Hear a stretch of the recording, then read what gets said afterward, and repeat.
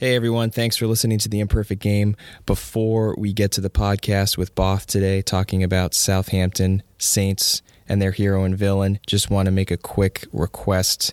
If you're listening on iTunes, to rate, review, and subscribe so this podcast gets delivered to your phone or your whatever device you listen to podcasts on right away. If you're a Spotify listener, just click the little follow button in the top part of the screen. That would be really helpful, and we'd really appreciate it. Also, give us a follow on Twitter. I'm at Boston Homer. Post a bunch of stuff about soccer and other things as well. And also, finally, if you're looking for videos or links or clips that go with this podcast, if you go to stayhomehusband.com, there is a Imperfect Game button at the top and has all the podcasts, all the descriptions, and also videos and links from our research. So without any further ado, thanks for listening. Thanks for telling your friends. And we hope you enjoy the podcast, and we hope you come back again. Let's get to it.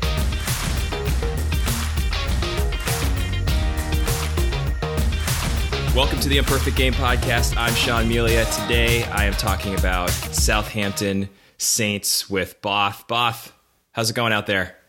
It's good. It's good, man. It's real good. I don't think I told you this either offline or online, but my hair is blonde. I dyed my hair blonde. So I look like a Jabril Cisse. like a more mocha chip color version of Jabril Cisse. Did you last time we were on, you threatened a mohawk. Yeah, so I wanted to set up the foundations for a blonde mohawk. So now I've got the blonde hair, and it's not like blonde tips. It's not like that Beckham era, back in United and Real Madrid. It's like full on blonde. And I think I'll wait a little bit. I'll rock this look, and then I'm going to go for a blonde mohawk, and then I'm going to buzz it all off. So buzz it all off before your new job starts? Yeah, my new job starts. Oh man, if they're listening to this right now, before you enter the world of administration, you're gonna right, yeah. Before I step on and like wear like actual normal clothes again. I mean, I've been living in like soccer shorts and soccer track tops for the past 2 months. And yeah, so you're anyway, not the only one. Before all that starts up and real life begins and resumes, I'll give it a buzz over. One last moment of rebellion. Yeah, exactly. Before you become the man that other people want to stick it to. Exactly. Before I become a boss and an employer and gotta make adult decisions. All right. So we've got Southampton this week. We're at the tail end of this second set of 10 podcasts where we did heroes and villains. So we got to figure out what we're going to do next, but Southampton is this week's team of our focus, and you went ahead and looked up a villain, and I went ahead and found a hero, and I'm excited to talk about my hero. You might have a sense of who it is already. I'm not sure, but why don't you tell us about your Southampton villain? I have no idea who you picked. Yeah, it was pretty cool actually to be tasked with trying to find a Southampton villain. I think our earlier podcast on Southampton, we talked about how Liverpool has built so successful of a side using Southampton players, and we talked about what the Southampton starting 11 would look like if they hadn't sold their academy greats, such as like a Bale, a Mane, Oxlade-Chamberlain, or a Van Dijk. So I wanted to go with Liverpool as a villain, but that angle one was already covered and kind of was a little bit boring. And I dug around a little deeper, trying to figure out what was a kind of an appropriate villain. And I found this fan poll where they just posted to the fans like who do you hate the most? Like what team do you hate the most? And fans responded. So coming in fifth, 32% of fans hate Tottenham Hotspurs, right? So they just asked the fans, how do you feel about Tottenham Hotspur? And then 32% said we hate them. They asked the fans about Reading, and they said 38% hate Reading. Brighton Hove Albion, 53% of the fans hate them. Bournemouth, 56% of the fans hate them. And then when they asked about this one team, 91% of the fans that when asked about this team said that they hated Portsmouth. Oh yeah, okay. I was gonna guess Plymouth was the other one in my mind. But Portsmouth, awesome. Yeah, so my villain was just all right. I mean, that's a resounding hatred, a level of hatred for one team. So my villain this week is Portsmouth. And Sean, was it Palace and Brighton Hove that we were talking about a few weeks ago, having a rivalry that no one really understands and no one really kind of gets. Yep. This from like surface level, this from kind of either bird's eye or American Westerner viewpoint doesn't really make sense either, unless you reside in or like have gone to the games. You don't really understand why this is such a great rivalry. I mean, they're comparing it with rivalries in Scotland between Celtic and Ranger, rivalries back up in Manchester and Liverpool, and all the different kind of insular rivalries in London. But it makes no sense. I mean, no one really understands where it came from. And it's said that the rivalry predates soccer or football by 100 years, maybe more, going back to docks and ships. Both cities, Portsmouth and Southampton, have a huge history with ships and ports. Portsmouth was this kind of breeding ground for the Navy, while Southampton dealt with kind of shipping and goods and merchants. And that, as that played out over the years, it started to kind of develop this character or this identity and image of a citizen from either city. Portsmouth became more, in their eyes, more working class, while Southampton's kind of seen as more as posh. In my research, I found that there are huge parts of Southampton that are not so posh, and like any place, there's good and bad parts to a city. It's still seen as this more kind of upper class, white collar society that Portsmouth love to hate. And again, there's no real like fixed point or moment in time that ignited this rivalry. No one really knows where it came from. But most people say that it's because of this identity, because of this kind of divide in economic fortunes or social fortunes.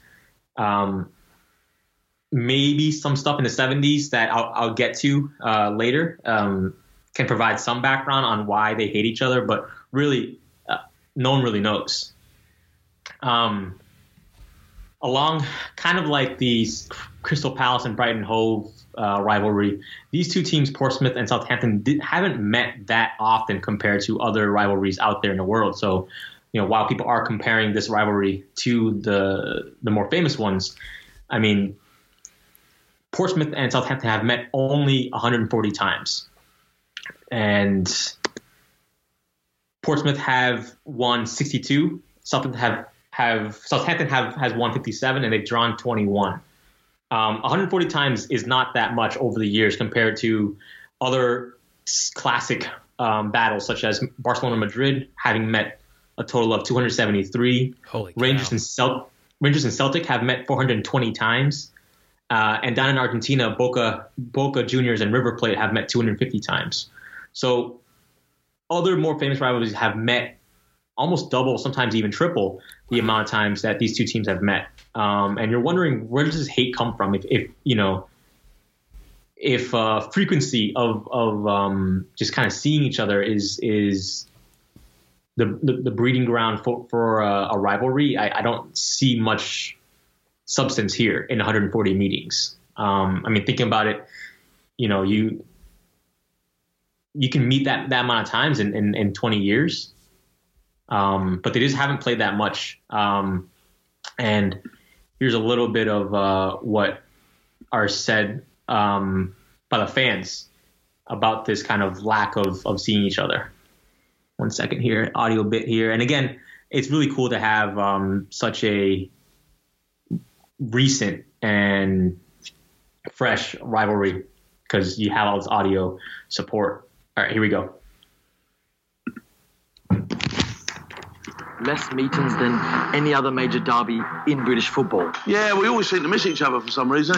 In fact, the contradicting roller coaster of these two teams' position and fortune in the Football League is one of the greatest stories in football, where for over a century now, whenever one side is enjoying their greatest highs, the other is suffering their worst lows. They go down and we come up, or we go down, they come up. They just meet in between as they're going up and down. It's like roles reverse, isn't it? So, I mean, you look at the kind of derbies that...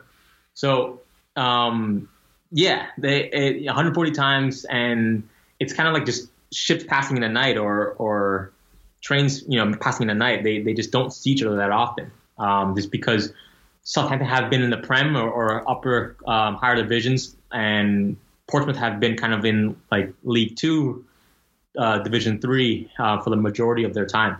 Yeah, it's similar to the Blackburn Burnley one we talked about last week. Right. They just don't have any natural or kind of guaranteed days of we'll see you in September and we'll see you again in April, like a Barcelona Madrid or like a Liverpool United, anything like that. But yeah, so going back a little bit to the identity and kind of how you get roped into this cult. You're either blue of Portsmouth or you're either red of Southampton. A quote from a fan. You don't have any choice. I liken it to the mafia. It takes a while to get in, but once you're in, you can't get out. It's a working class town, and football's a working class game. Look at Southampton, and it's we're going to close. Portsmouth is built on a naval base, and we're off to sail the world in a 5-ton warship. Southampton's about yachting. So again, it's this us versus them. We're poor, we're victims, we're working class, and it's these snobby, entitled people that think they can represent football and soccer. And Portsmouth have bought into this identity and bought into this kind of origin of violence, and just really embraced it. Here's a quote, and it shows kind of who you're dealing with when it comes to Portsmouth fans, and it's so appropriate that these guys are the villains because, I mean, just hold on, check this out here. There's this guy here. I'm playing an audio clip from a video on YouTube. This guy looks like he's 70 years old, and the camera crew is zooming in on his knuckles. And he's punched so many people in his day that his knuckles are pushed back in his hand. So you and I, if we made a fist now, our knuckles are where they should be, right? Yeah. On camera, and I can show you the video later, on camera, his knuckles are pushed back to more towards his wrist area. Oh, man. So here we go. I'll play the clip right now. They're not back. That's a knuckle. Yeah. Right there. That's a knuckle. And deprivation before you start using. So old guy showing a young reporter where his knuckles are now. And same old guy is going to be quoted here in this audio clip on just what he thinks about violence and what he thinks about the nature of being a fan for Portsmouth. Before you understand why they're coming from where they're coming from. I think violence is a good character builder. Everything you've been told to be. He said violence is a good character builder? Yeah. Yeah. So he's a character in itself, and he's going to be quoted again here. This guy is gold. I almost just wanted to play his audio bits the entire time and just say, yeah, this guy is the villain. This old guy represents all that is Portsmouth. Here we go. It's nonetheless the brave people that died at war, but indeed made their hero status during violence. But it's always been in the history of Portsmouth, boxing. The Navy as well. There's always boxing in the Navy. You've got to be tough in this city, don't you? Yeah, absolutely. Why? Why is that? Because, it's a city where you've got to be strong to survive, Portsmouth owes its very existence to aggression. It's the way it is. We come from nothing, It's all every fine. Because this island, for so many years, it experienced war and violence, genetics in the Portsmouth people still harboured this sort of violent tendency. So basically, if you couldn't fight, you wouldn't get a tattoo. No. And why is that? Because it causes trouble. And it was just different clips, different people of Portsmouth. Just, I mean, these guys are gritty. These guys are holding boxing training in basements, and you got 8-year-old kids being bloodied up by their peers just in just training. And so they're still continuing that spirit of a maritime, of a naval base. But yeah, just going on forward, this violence, this kind of DNA of violence being woven into your genes has developed or birthed this next wave of hooliganism. So we all know.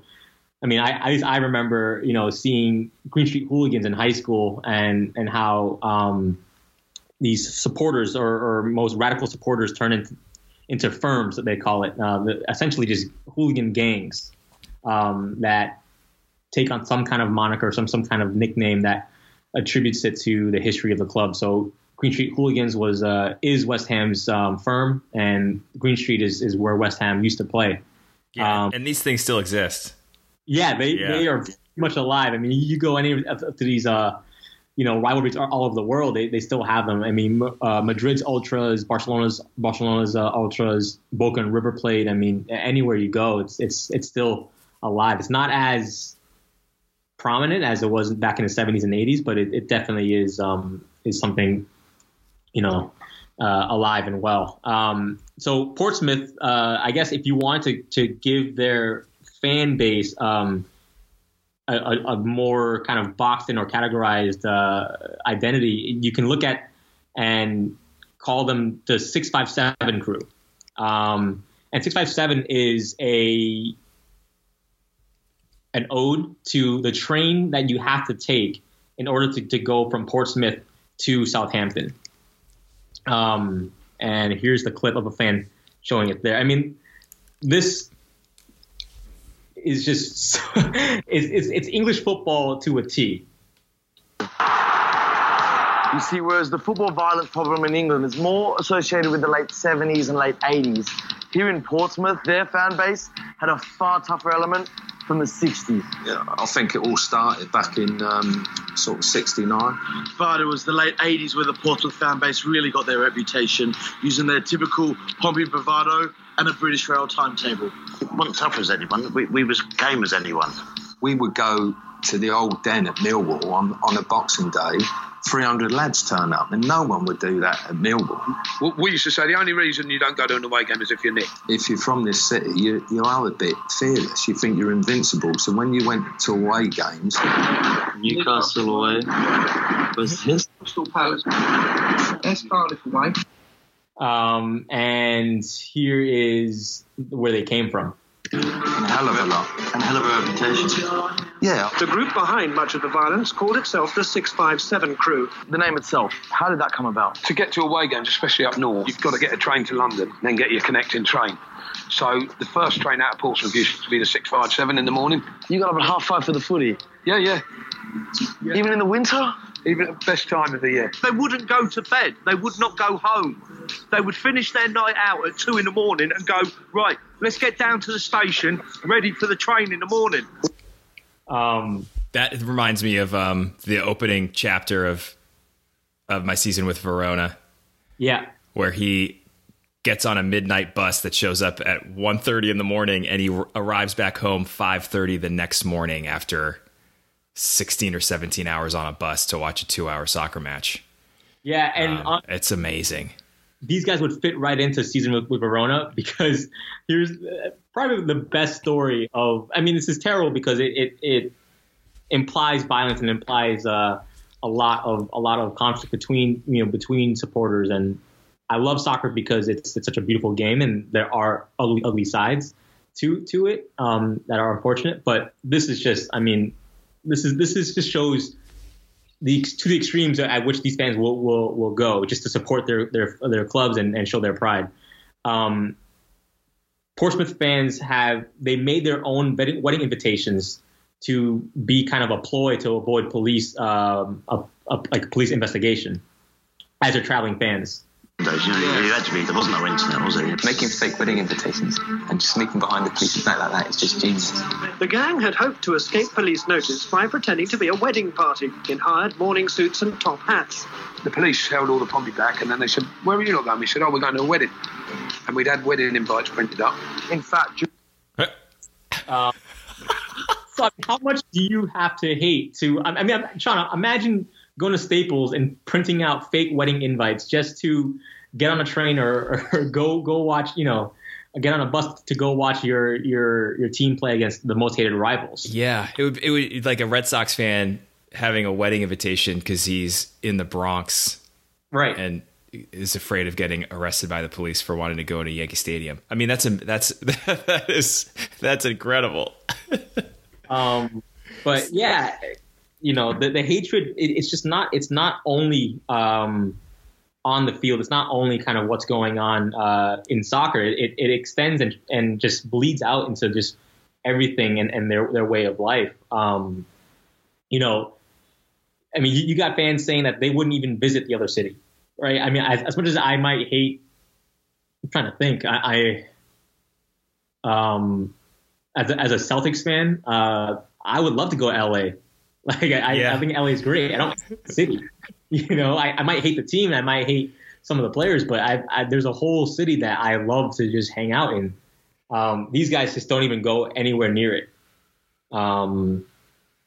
Just because, they just despise everything that has to do with Portsmouth, and Portsmouth vice versa. They hate everything that has to do with Southampton. They don't even wear the colors. They don't even do anything that resembles Southampton or Portsmouth, for that matter. Fans are quoted saying they are cheerfully boycotting anything Southampton based. So, fan has said, "I wouldn't dream of buying screwdrivers from Draper Tools, Sanderson Paints, or anything from their sponsors." So, just because you are associated with Southampton means that you're not going to be anywhere near where we live, how we live our life. There's a crazy tradition in Ohio that typically only happens during the week before Ohio State and Michigan play football in November, where stores and like public signs will all have the M like crossed out. Because that is like the Michigan. So if you drive through Columbus or different parts of Ohio before the week of that game, which is usually the Saturday after Thanksgiving, huge signs, like if there was a market, the M in market would be X'd out because it's just these like little things that these places do just to show their hatred of another place. Yeah. I mean, it's petty in some cases. Yeah. Like it's a screwdriver, like no one's going to know that this is a Southampton screwdriver, or even sponsored. But yeah, so doing some more digging around, doing some more kind of researching, I found that these two teams, Southampton and Portsmouth, have nicknames for each other. Southampton are known by Portsmouth fans as Scum, SCUM, and Scum refers to an acronym that I guess has to do with a strike that went on in the 70s and 80s. Here we go. So while details may be sketchy, the most popular version centers on a dock strike between the two cities by workers from the same firm. As the Portsmouth faction stuck to its guns, the Southampton company union men swallowed their pride and went back to work. One acronym later, and their brothers in arms have become the Scum. Basically, like scabbers they're just they crossed the picket lines in the 1930s for the dockyard working crew, and that was just seen as kind of betraying or backstabbing, and not sticking together with workers that demanded better wages and better living conditions. And Southampton fans call Portsmouth fans skates, and a skate is a fish, or it's slang for a sailor, and those two meanings and definitions are connected because the legend says that Portsmouth sailors back in the day would, oh man, how do I say this? They would satisfy their sexual needs with fish.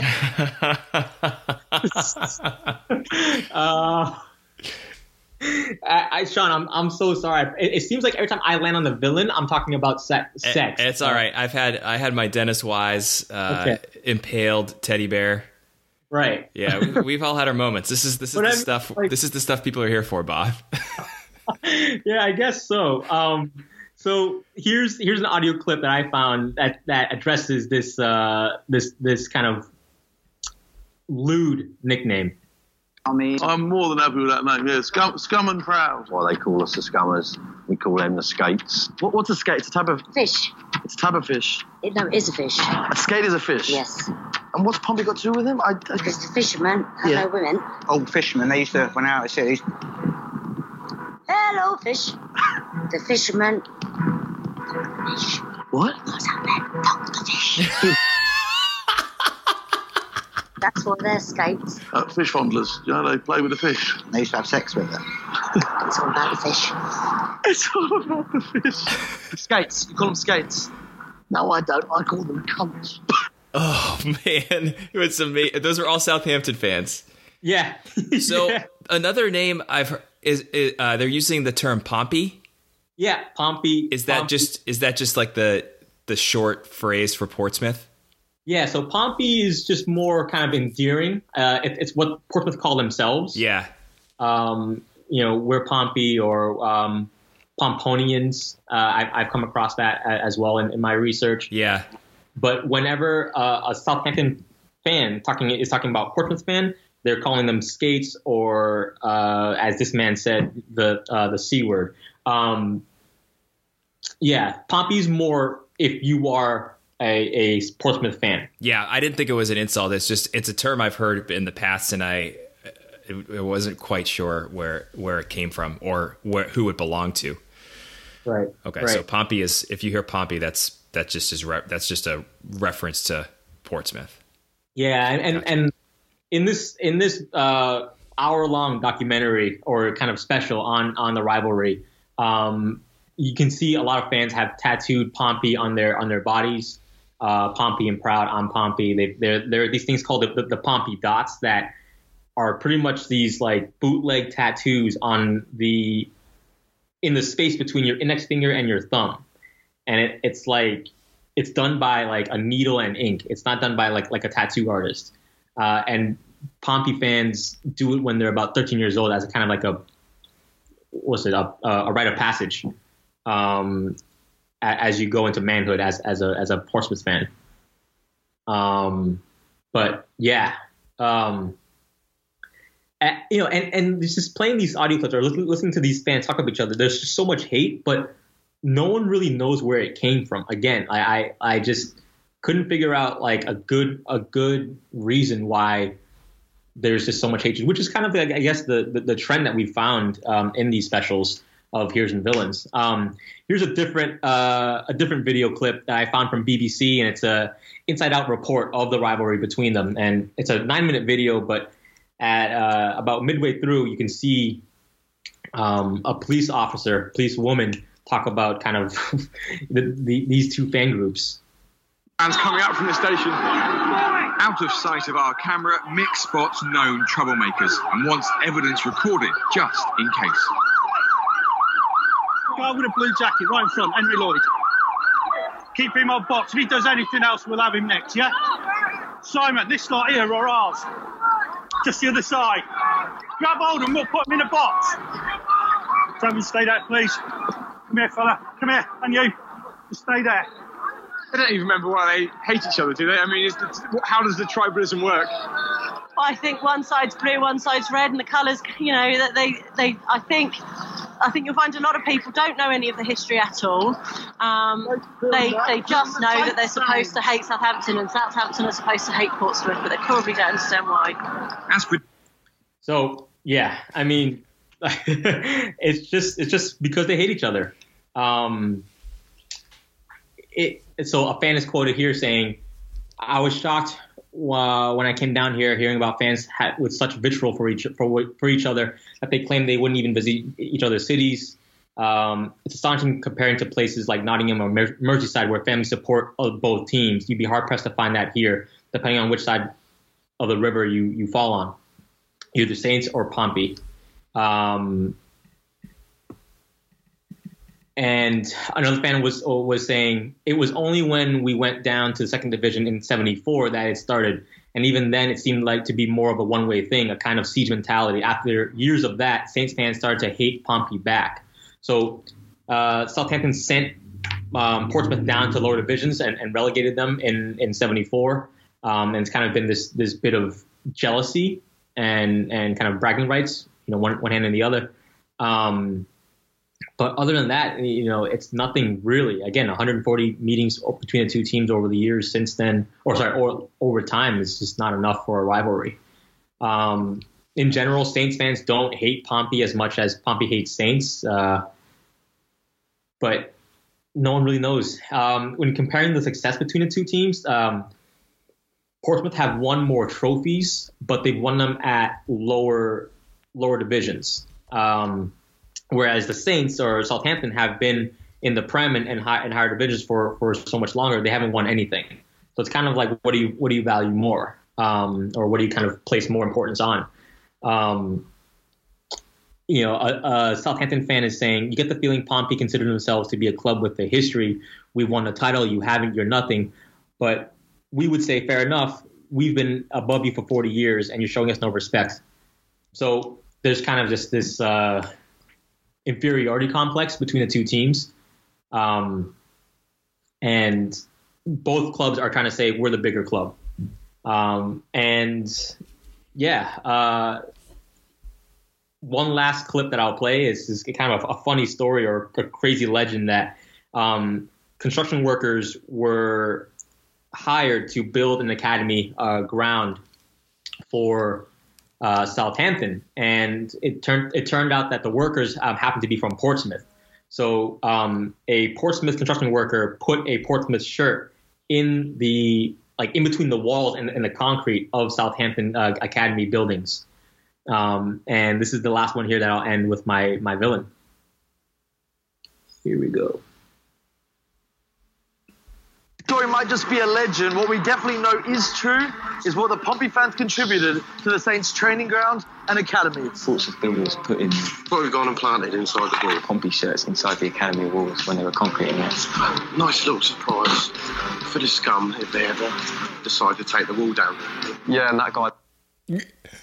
So I mean, that's just awesome.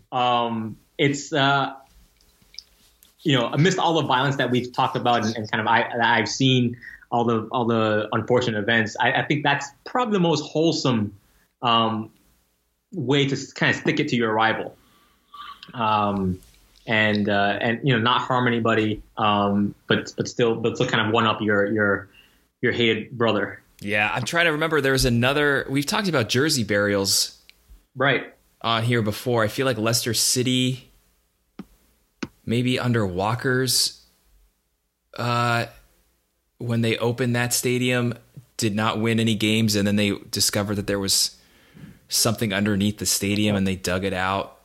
Right. Yeah, so that's funny. That's it's a great underhanded way, because at some point those walls are going to come down. Right. That's awesome. But yeah, I mean, I can get into the different games that took place between these two teams, and there are all these moments that I guess are made even more dramatic because of the hatred. But really, it's just this rivalry that was born from nothing, and really just born from different or presumed different social classes that have caused this divide or schism between the two people. Yeah, it's amazing. It's like geography and culture drive so many of these rivalries that exist outside of one city, right? Like Liverpool and Anfield, very easy to explain why those two clubs hate each other. Sure. City and Manchester City, Manchester United, easy. A lot of the London rivalries are relatively easy. Even West Ham, like the interesting, when you were talking about the strike. There was a West Ham and Millwall, I think, have a pretty deep rivalry for the same reason, that there was some sort of union strike among the shipbuilders, and the West Ham group either, jumped the picket line or Millwall did. But it's just, a lot of it is not about the soccer. No, it's not. It's amazing. And the soccer, I left it out a little bit just because it really wasn't because of what happened on the field. It was all the backstory behind it and all the history behind it that made that clash, or made that game even more tumultuous, so to speak. Yeah, and I was looking at the Burnley Blackburn, how many times they've played each other. So they've played each other 115 times in their history, which is just around the same amount of times as Portsmouth and Southampton. And I think that's the other part of some of these rivalries. If you're on level footing, if you're in the same division, it's not harder to dislike the team, but when one team is having success while the other one is really struggling, the one that's struggling is going to try to find some way to get an upper hand. And that is typically just attacking the city as a whole versus the team. I mean, I'm a Red Sox fan. There was not a lot of trash talking that a Red Sox fan could do before 2004 to a Yankee fan. The only thing we could really do was talk crap about the city. Right. And so it becomes a hatred of the city instead of a hatred of the team. And the team is just a kind of this representation of the city as a whole in whatever way you want to have it. And when teams are going up and down, and they're constantly in this yo-yo where one team is down and one team is up, that hatred, I think, just builds, and it doesn't really matter what goes on in the field. It's just an opportunity for 2 hours for you to really focus your energy on that one place that you hate so much. Right. It becomes more of a vessel for your hatred than an actual breeding ground for the rivalry. Yeah. You just channel all your pent up energy and then just, your beliefs of other people, Yeah. But yeah, so my villain, to wrap it all up, on my side, my villain is Portsmouth fans, also known as Skates. And if you want to kind of make a sub-villain of that, it'd be the 657 crew, who so famously have created wedding invites in just to beat up Saints fans. Yep. Good stuff. Yeah, thank you. Good stuff. All right, so I got a hero, and it kind of has to do a little bit about what you were talking about with Southampton in our past and present podcast, where Southampton is so well known for selling players off, finding them, and then not having the ability to actually keep them around. And so I felt like I had to pick a player who did stick around and stuck around for a very long time. So I chose Matt Letizia as my hero of Southampton. Nice. He was a lot of fun to look up. As usual, I went to Reddit to just seek out some advice from some Saints fans. Harry Redknapp came up as a villain a lot. I don't know if he came up in your research, Bob. He did. He came up as somebody who kind of jumped ship and left Portsmouth when they needed him most. Yeah.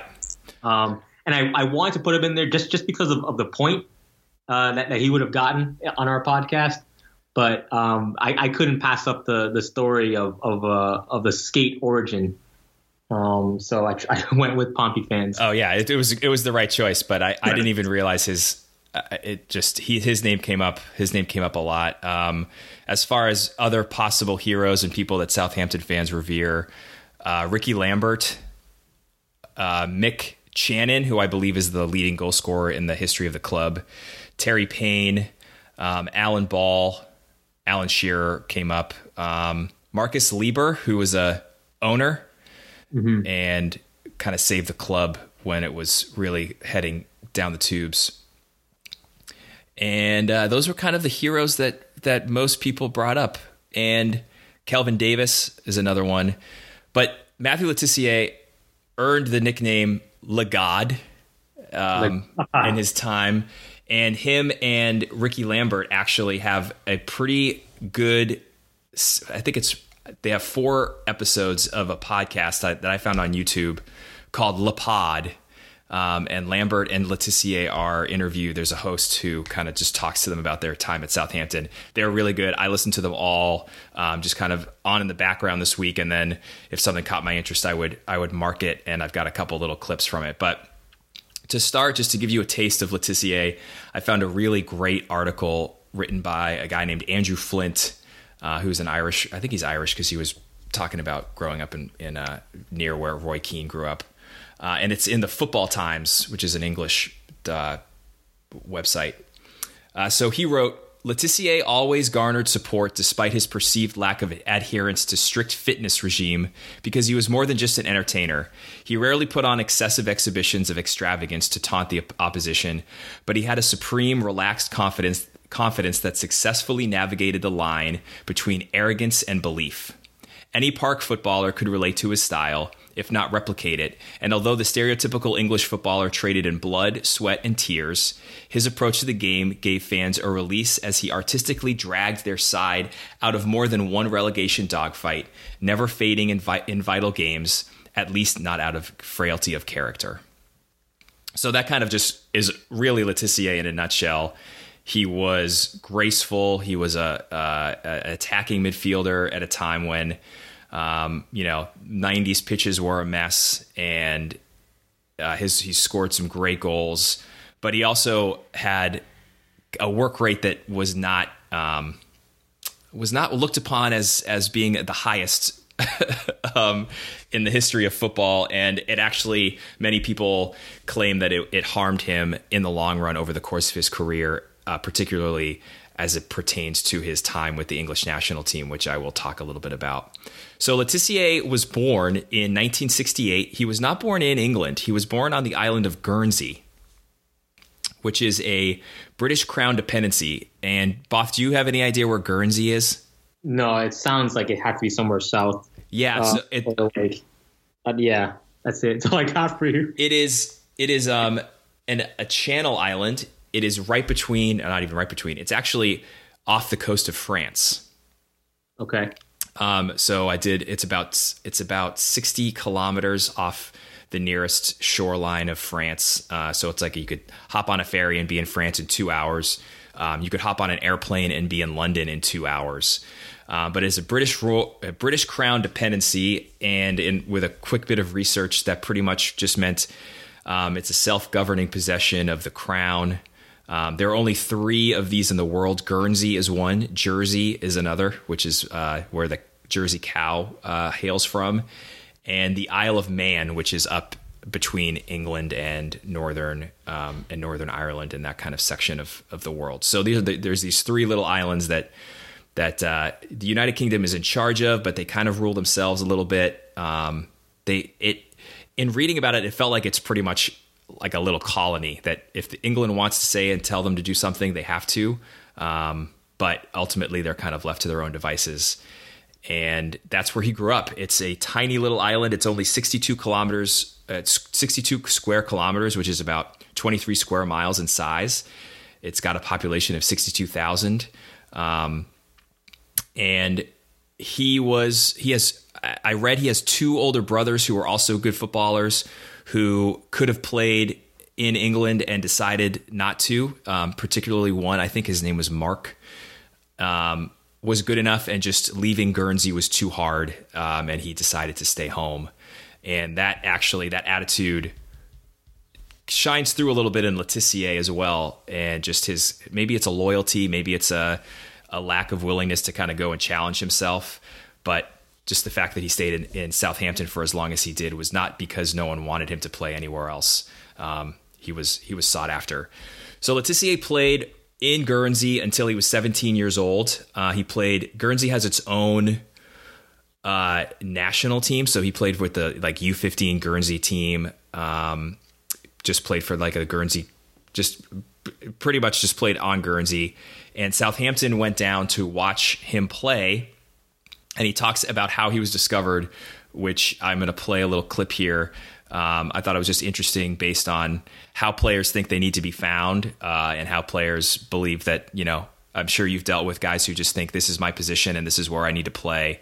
And this is how Letitia was discovered by Southampton. Playing for Southampton. Playing for Guernsey under-15s by Southampton. I was actually playing out of position. So I'd spent my entire growing up in my school team and my club team centre midfield. So I played centre midfield the whole time. This one game we played out of Millbrook, and our coach came to me and said, I want to have a look at two other guys in the centre midfield to see who's going to play alongside you. Can you go and play on the right wing for this game? And I went, yeah, no problem.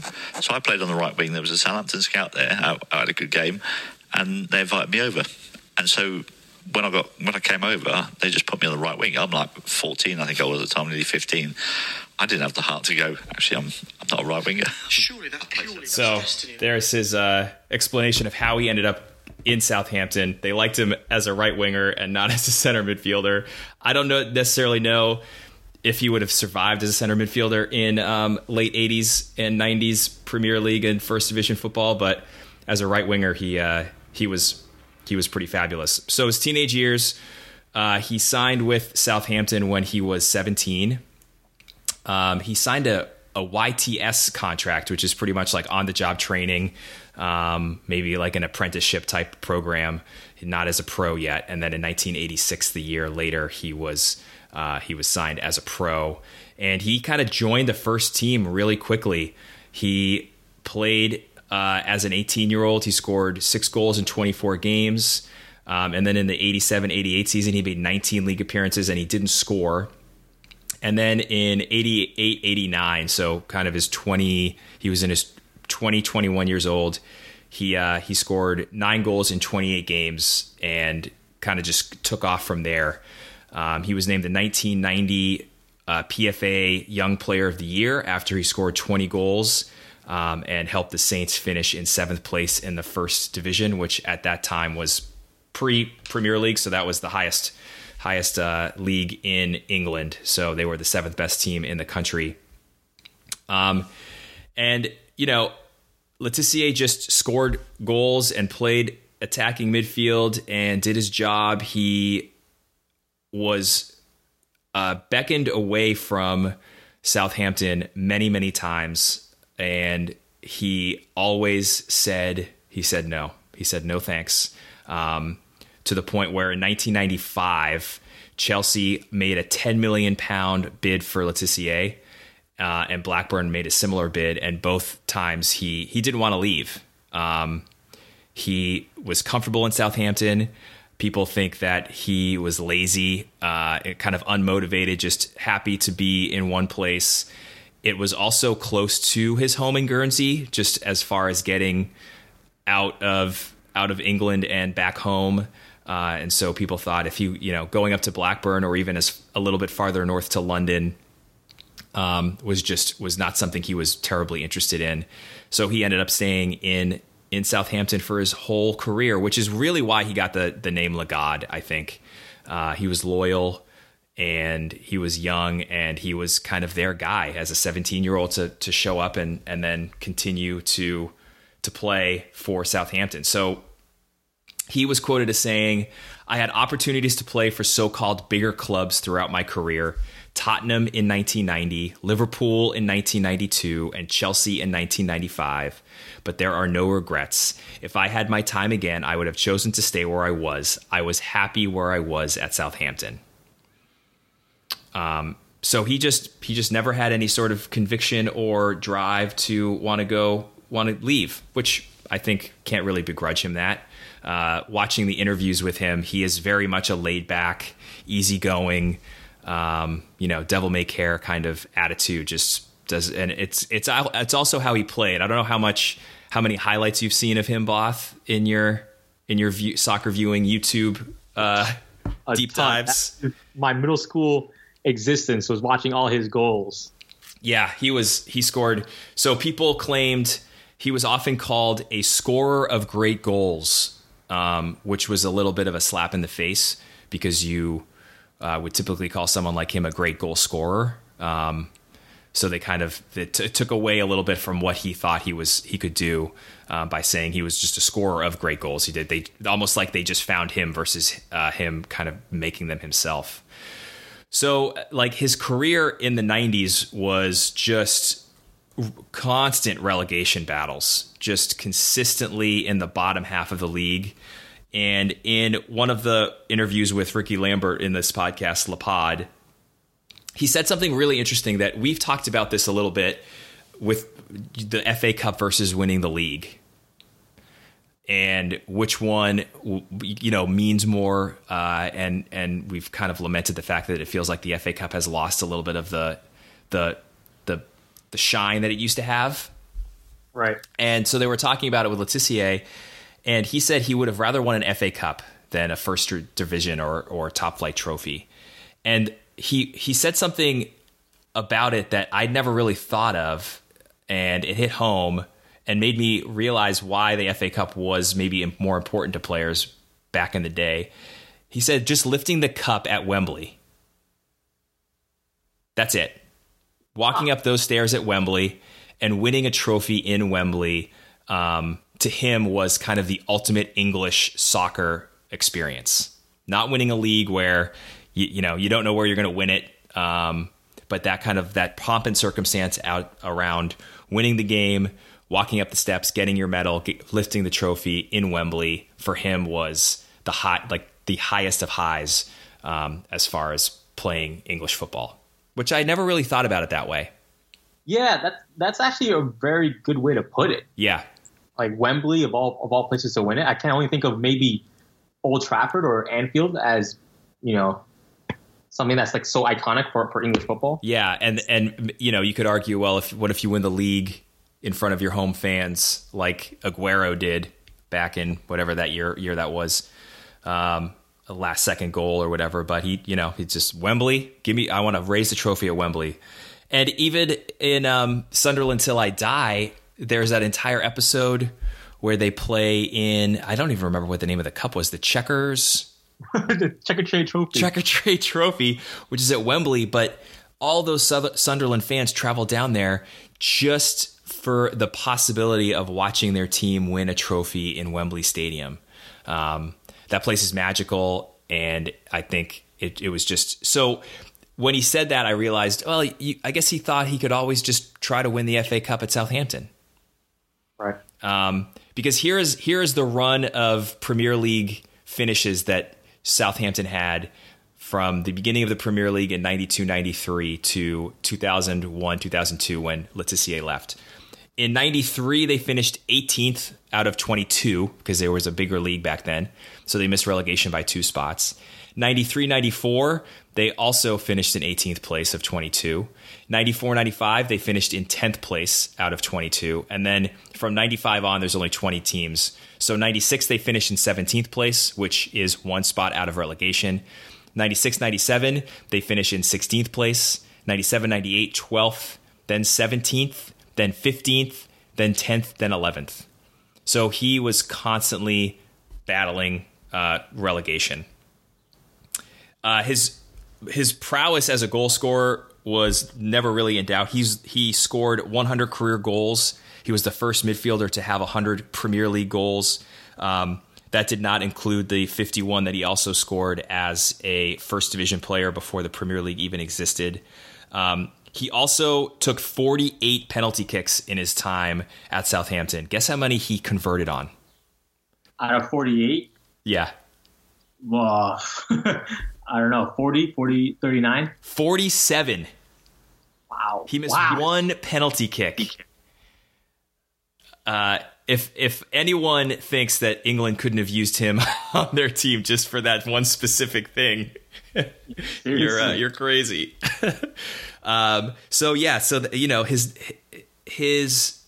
His style and his grace on the field was more what made him a great player, not winning trophies.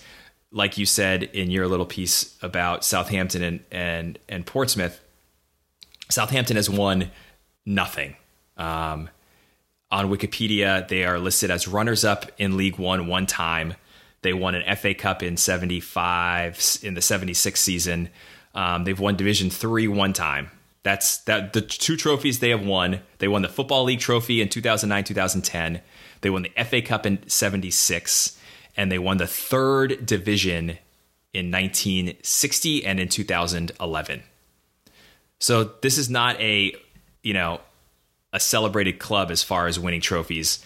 And Letitia did not win any trophies, but he won the hearts of a lot of people just with the way he played and the amazing goals he scored. He scored the goal of the season in the 1995 year, which I will post a link to the video.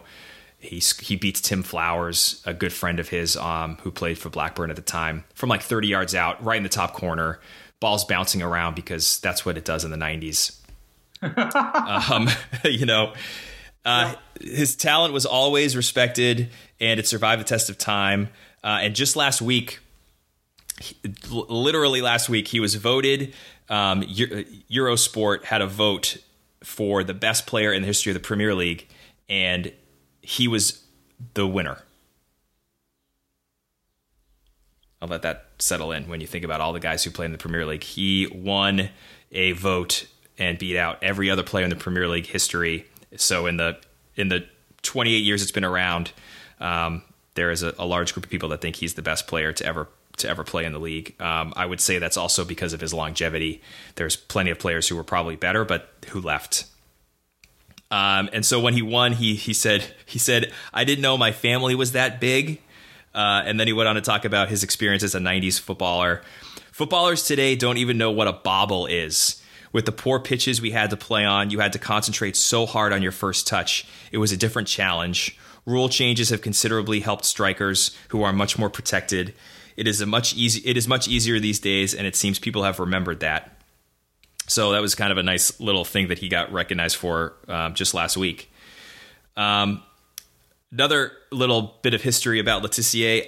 I talked about the worst player in Premier League history playing for Southampton, the guy who was said to be George Weah's nephew, and there was the fake George Weah phone call, and here is Letitia talking about this because he's connected to this player in kind of in a pretty funny way. Once I get my sound up here.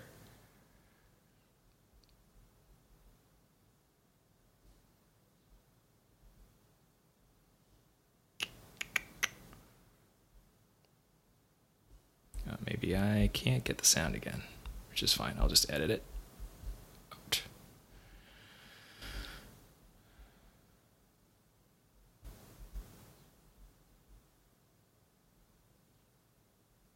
All right.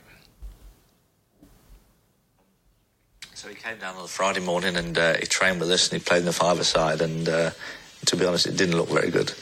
And we thought, well, that's fair enough. People, trialists come and go, and I just thought this was going to be the same thing. This guy will never see him again. He wasn't particularly good. We turn up for the game the next day. We're playing against Leeds, and he's on the subs bench. He's named on the bench, and that's like, well, that's a bit strange.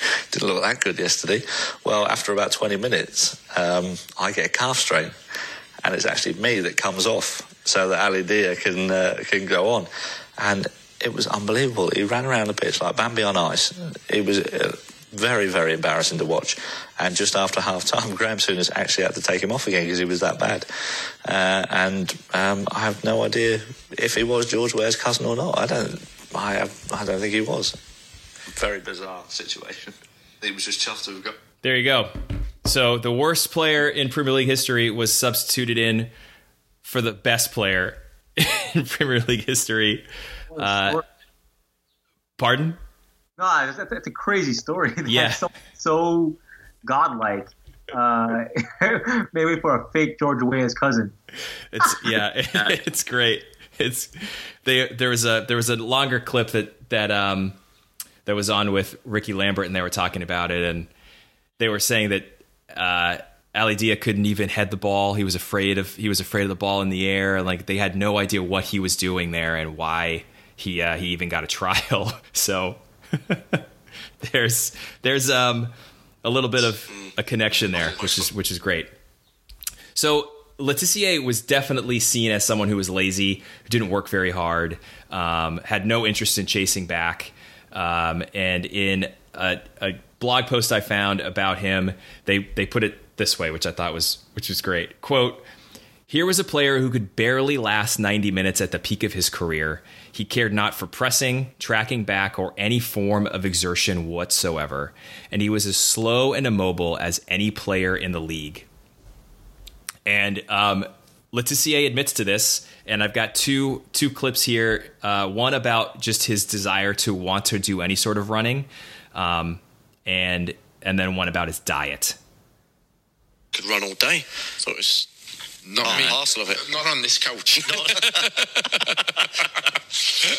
No, I didn't mind hard work, and people have always accused me of being lazy, but I would work all day if I had a football at my feet.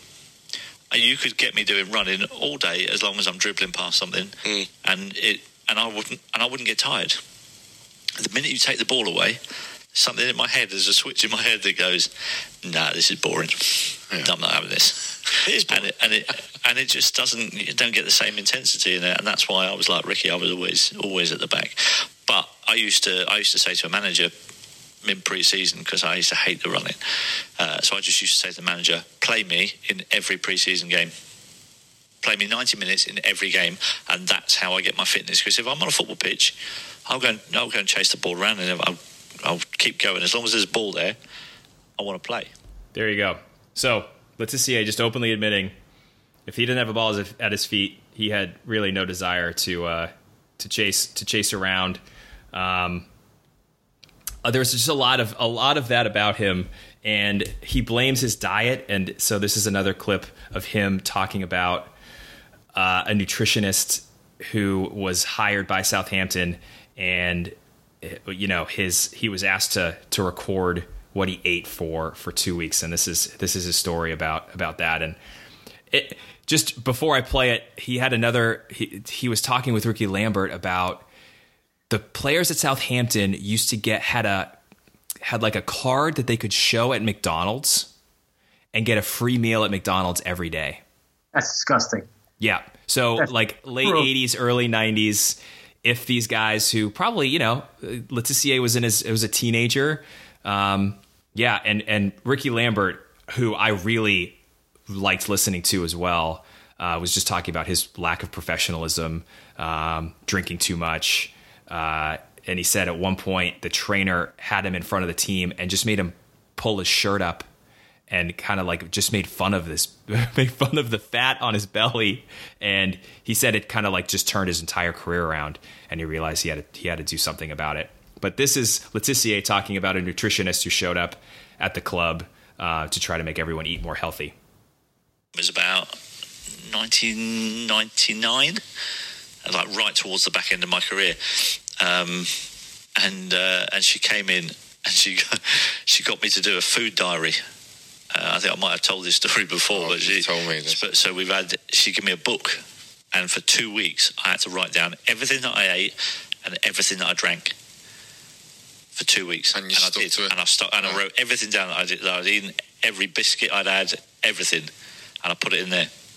I didn't care, you know what I mean? I'm like coming towards the end of my career. I ain't gonna lie for anyone, so I chucked it all in there. And then at the end of the 2 weeks, I give her the books, and the next day she came up to the training ground. She called me in, and she looked at me and she went, "How are you a professional footballer?" So he ate poorly his entire career, and he didn't drink. He loves Malibu rum is the only his drink of choice, maybe with a little bit of Coke. He also said that he had never eaten fruit. He could only really eat a bowl of strawberries. He hates any other fruit, and he didn't eat a vegetable consistently until he was 28 years old. He said he would eat potato chips at nearly every meal growing up. He kind of blamed his parents for some of his bad diet choices as a kid, and how they bled into his poor eating choices as he got older.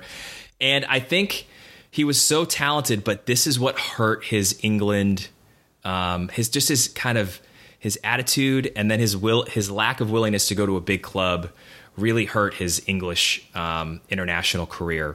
So he only earned 8 caps with England, which is amazing when you consider people thinking he's one of the best Premier League players ever, to only earn 8 caps. He only started 1 match for them, and he played one, and he only also completed 1 full 90-minute match, which was the one he started. So he pretty much came on as a sub. He was left off the 1996 Euro team completely by Venables, and then he was left off the 1998 World Cup team by Glenn Hoddle. Venables, we got to give Venables a check, right? He's one of our trackers. So Glenn Hoddle left him off the 98 team. Hoddle was a childhood hero of Letizier's, but Letizier, I guess, was kind of outspoken about some of Hoddle's training methods, including a faith healer who Hoddle brought into training camp, and Letizier did not really have any time for that. So they butted heads a little bit, and Hoddle was the manager when Letizier said no thanks to, I think maybe it's to Tottenham, or maybe that was Venables, but he just the fact that he turned down all these big clubs in general and was happy as a clam in Southampton, I think did not lend himself any graces for managers and people in England. And I also think the fact that he was not from England proper hurt him a little bit too. I think that's completely my own hypothesis, but England does not have a lot of players, at least back then, who were not born in England or on England.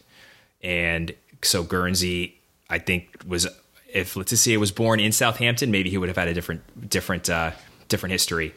He was also always compared with and kind of lost playing time to Paul Gascoigne, who was another kind of like lazy, hyper talented, typically overweight party guy, but people loved him, and he was usually picked over Letizier. But then if you think about, like, there were a lot of good English players in those late 90s teams, but the team was never very good. And I think Letizier would probably have helped them throughout that stretch of time. And he never really thought about playing for any other country. He could have played for France. And Gerard Houllier, who was the manager of the French team kind of in the mid-90s, desperately wanted Letizier to come and play for France. And what a sliding doors moment that would have been if you put him into that 98 French team that won the World Cup. Yeah, seriously. I went back and just looked quickly at that roster, and there's a place for him on that team. Especially, in midfield, there were some guys who he could have replaced, maybe a Bogue Hassian, who was good. But he could have played an attacking position for that club or for that country, and maybe won a World Cup potentially. Yeah. So the English part is always kind of a bummer, and a what if for a lot of people, just wondering why he didn't get as much time. But I attribute it to those 3 things. I think it's the fact that he was from Guernsey, the fact that he didn't want to leave Southampton and show any sort of determination, and that he was just a little bit kind of underconditioned and a little bit lazy, or at least the perception was that he was lazy. But I think he would have been a good member of those teams and given them something different. So finally, in 2002, Letizier is finished. He leaves Southampton with 443 league caps, 161 league goals. He also closed out the Dell with the final goal in the stadium's history, which is a half volley against Arsenal in the dying moments to steal a point, which is just classic Southampton. Yeah. How many goals has Arsenal scored on in this podcast? Yeah, they've come up a lot. They were also the team that David Hurst was playing when he recorded the fastest shot in a game. Right. They've lost out to some teams in FA Cups or beaten teams in FA Cups. They've got a deep history, Both. You got to have some sort of pride, right? And then, so just in one last little bit of Letitia playing career, this guy was loyal enough that in 2013, which makes him 45, he tried to actually return and play for his hometown club of Guernsey. He played one game in 2013 for them. He would have played more, but they couldn't schedule games and there was cancellations and scheduling issues. But that's how his career finished off. He left Southampton. He went and played 1 year for a Division II club, and then he retired for good and came back a long while later, played one game for Guernsey, and now he's a pundit, I think for Sky Sports, and is on TV. And he's very well spoken and kind of a pleasure to listen to talk about his past. He's very honest. So in closing, I opened with a quote. I'm going to close with a quote, and this is actually a quote from Xavi, the Spanish and Barcelona midfielder. He said to The Independent in 2016, this is an article that I found on dreamteamfc.com, but this is they were quoting an Independent article from 2016. So Xavi said, in Catalonia, there used to be a half-hour program every Monday where they'd show the best goals from the Premier League. Every week, Matt Letizia would be on the show. I'm talking outrageous, sickening goals. We used to say, this guy Letizia is outrageous, and he never goes to a big team. He stays at Southampton. It's incredible. He could play for anyone. Our house was obsessed with him. So that's Xavi on Letizia, and that's how I want to close out this little bit on Lagad. On Lagad. What a great quote. Great quote. Yeah, it's just an awesome. Just to picture like a childhood Xavi in front of his TV watching Letizia just rocket balls in the top corners and dribble around people, and he was quite a joy to watch. And I'll post some videos of him scoring goals in the show notes so people can go watch him dribble through and slalom through people. He was exceptional. And as far as a grade, the guy never won anything, but if you consider keeping a team up in the Premier League for your entire career and scoring more than half your goals in certain seasons, I think in 91 year he scored 25 goals and the team had 49 total in the league. He gets a 9.5 from me for hero status. I mean, when your nickname is Lagad, you can't really get anything less than at least a 9. So I'm going to give him a 9.5. Yeah, that's fair. I mean, I remember my middle school days just like sitting down on early version of YouTube before all the ads and just like, yeah, his goals were amazing. We tried to like recreate them at recess. They were for sure godlike. 9.5 is fair, man. I'd say so. I would say if I had to give my skates ranking. Let's see. In terms of just like origin story, not that great. It's just, I mean, it's not bad, but it's not like there's just kind of like villainous, moment in time that we all remember back as a start. I would say putting the shirt in the stadium in the academy was pretty cool. The fact that it's so hostile an environment, the fact that Jose Mourinho and Ronaldinho have come forward and said that it's the best ground in the world. Yeah, I'd say an 8.5. Yeah, I think that's fair. A lot of hatred. You found a lot of good clips. Yeah, an 8.5. I think it'd be hard to give them a 9 as a real rivalry, because I didn't even know about it until I did research on it. You hear about Boca Juniors, you hear about River Plate, Celtic Rangers, Liverpool United. I mean, you hear about all these different rivalries, and this one here, I needed the help of the internet to really delve into it. So that's where I'll say an 8.5. I could be talked down to an 8 as well if it came to it. No, I think 8.5 is fair. A lot of good clips in there. A lot of hatred. Yeah. I mean, only a villain would pick up a fish and do things to it. Allegedly. So yeah.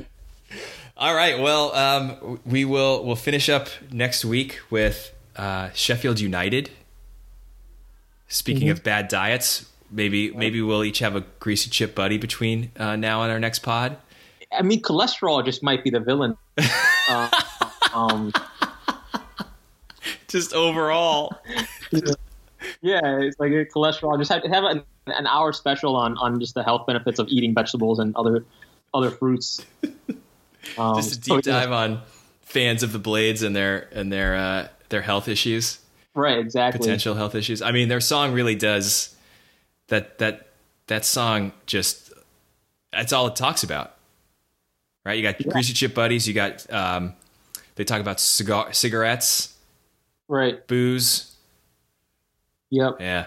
But now I'm gonna have that song back in my head. It had been gone for a bit. Now I know I'm gonna be whistling it this afternoon, walking around my apartment. So I guess I am the villain, and you are finding the hero for next week. Cool. Yeah. Well, enjoy, everyone. Take care of yourselves, and starting to feel like things are maybe getting slowly back to normal, or at least little things are popping up in our lives. So, including the good weather. So, Both, I hope you have a good week. Good luck with your construction project you've got going that you told me about. Thank you. And we will talk about the Blades of Sheffield United next week. Cool. All right. Bye, Both. See ya.